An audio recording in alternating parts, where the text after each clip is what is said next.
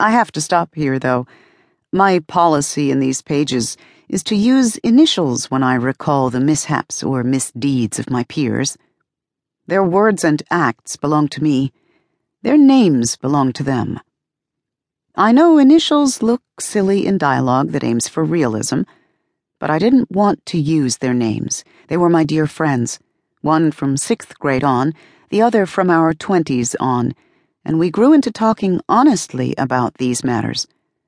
They were twins, and now they're dead, killed by cancer. I didn't want them to be so starkly flawed here.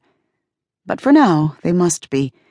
And so, Debbie and Judy asked me if we know their janitor, Mr. Johnson. They think he lives near us. It's a big neighborhood, Mother says. Why would we know their janitor? White people think Negroes all know each other, and they always want you to know their janitor. Do they want to know our laundryman? That would be Wally, a smiling, big-shouldered white man who delivers crisply wrapped shirts and cheerful greetings to our back door every week.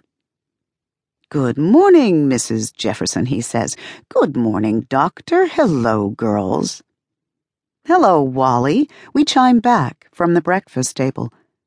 Then, one weekend afternoon, I was in the kitchen with Mother doing something minor and domestic like helping unpack groceries, when she said slowly, not looking at me, "I saw Wally at Sears today. I was looking at vacuum cleaners, and I looked up and saw him." Here she paused for the distancing Rodgers and Hammerstein irony across a crowded room. He was turning his head away, hoping he wouldn't have to speak. Wally, the laundryman, was trying to cut me. If this had been drama, she would have paused and done something with a telling prop, one of the better brands of an everyday food or a nice-looking piece of flatware. Then she said, "And I don't even shop at Sears except for appliances." Humor is laughing at what you haven't got when you ought to have it.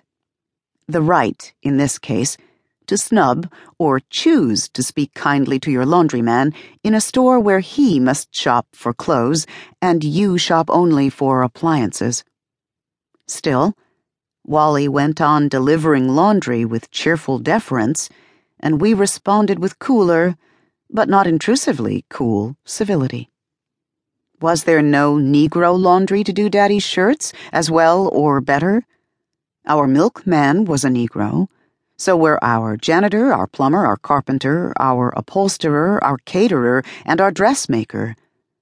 Though I don't remember all their names, I know their affect was restful, comfortable.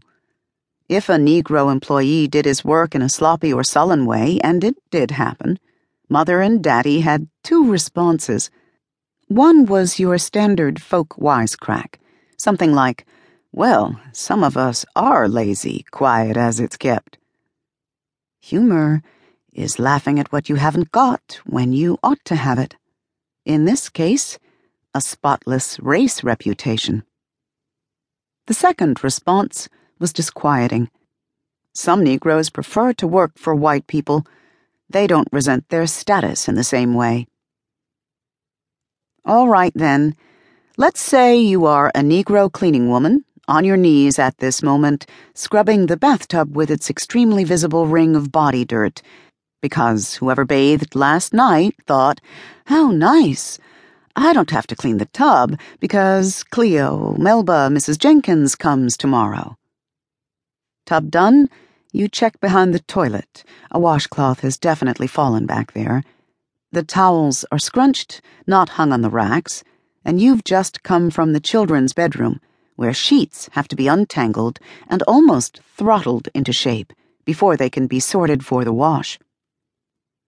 Would you rather look at the people you do this for and think, "I will never be in their place if the future is like the past"? Or would you rather look at your employers and think, "Well, if I'd been able to get an education like Dr. and Mrs. Jefferson, if I hadn't had to start doing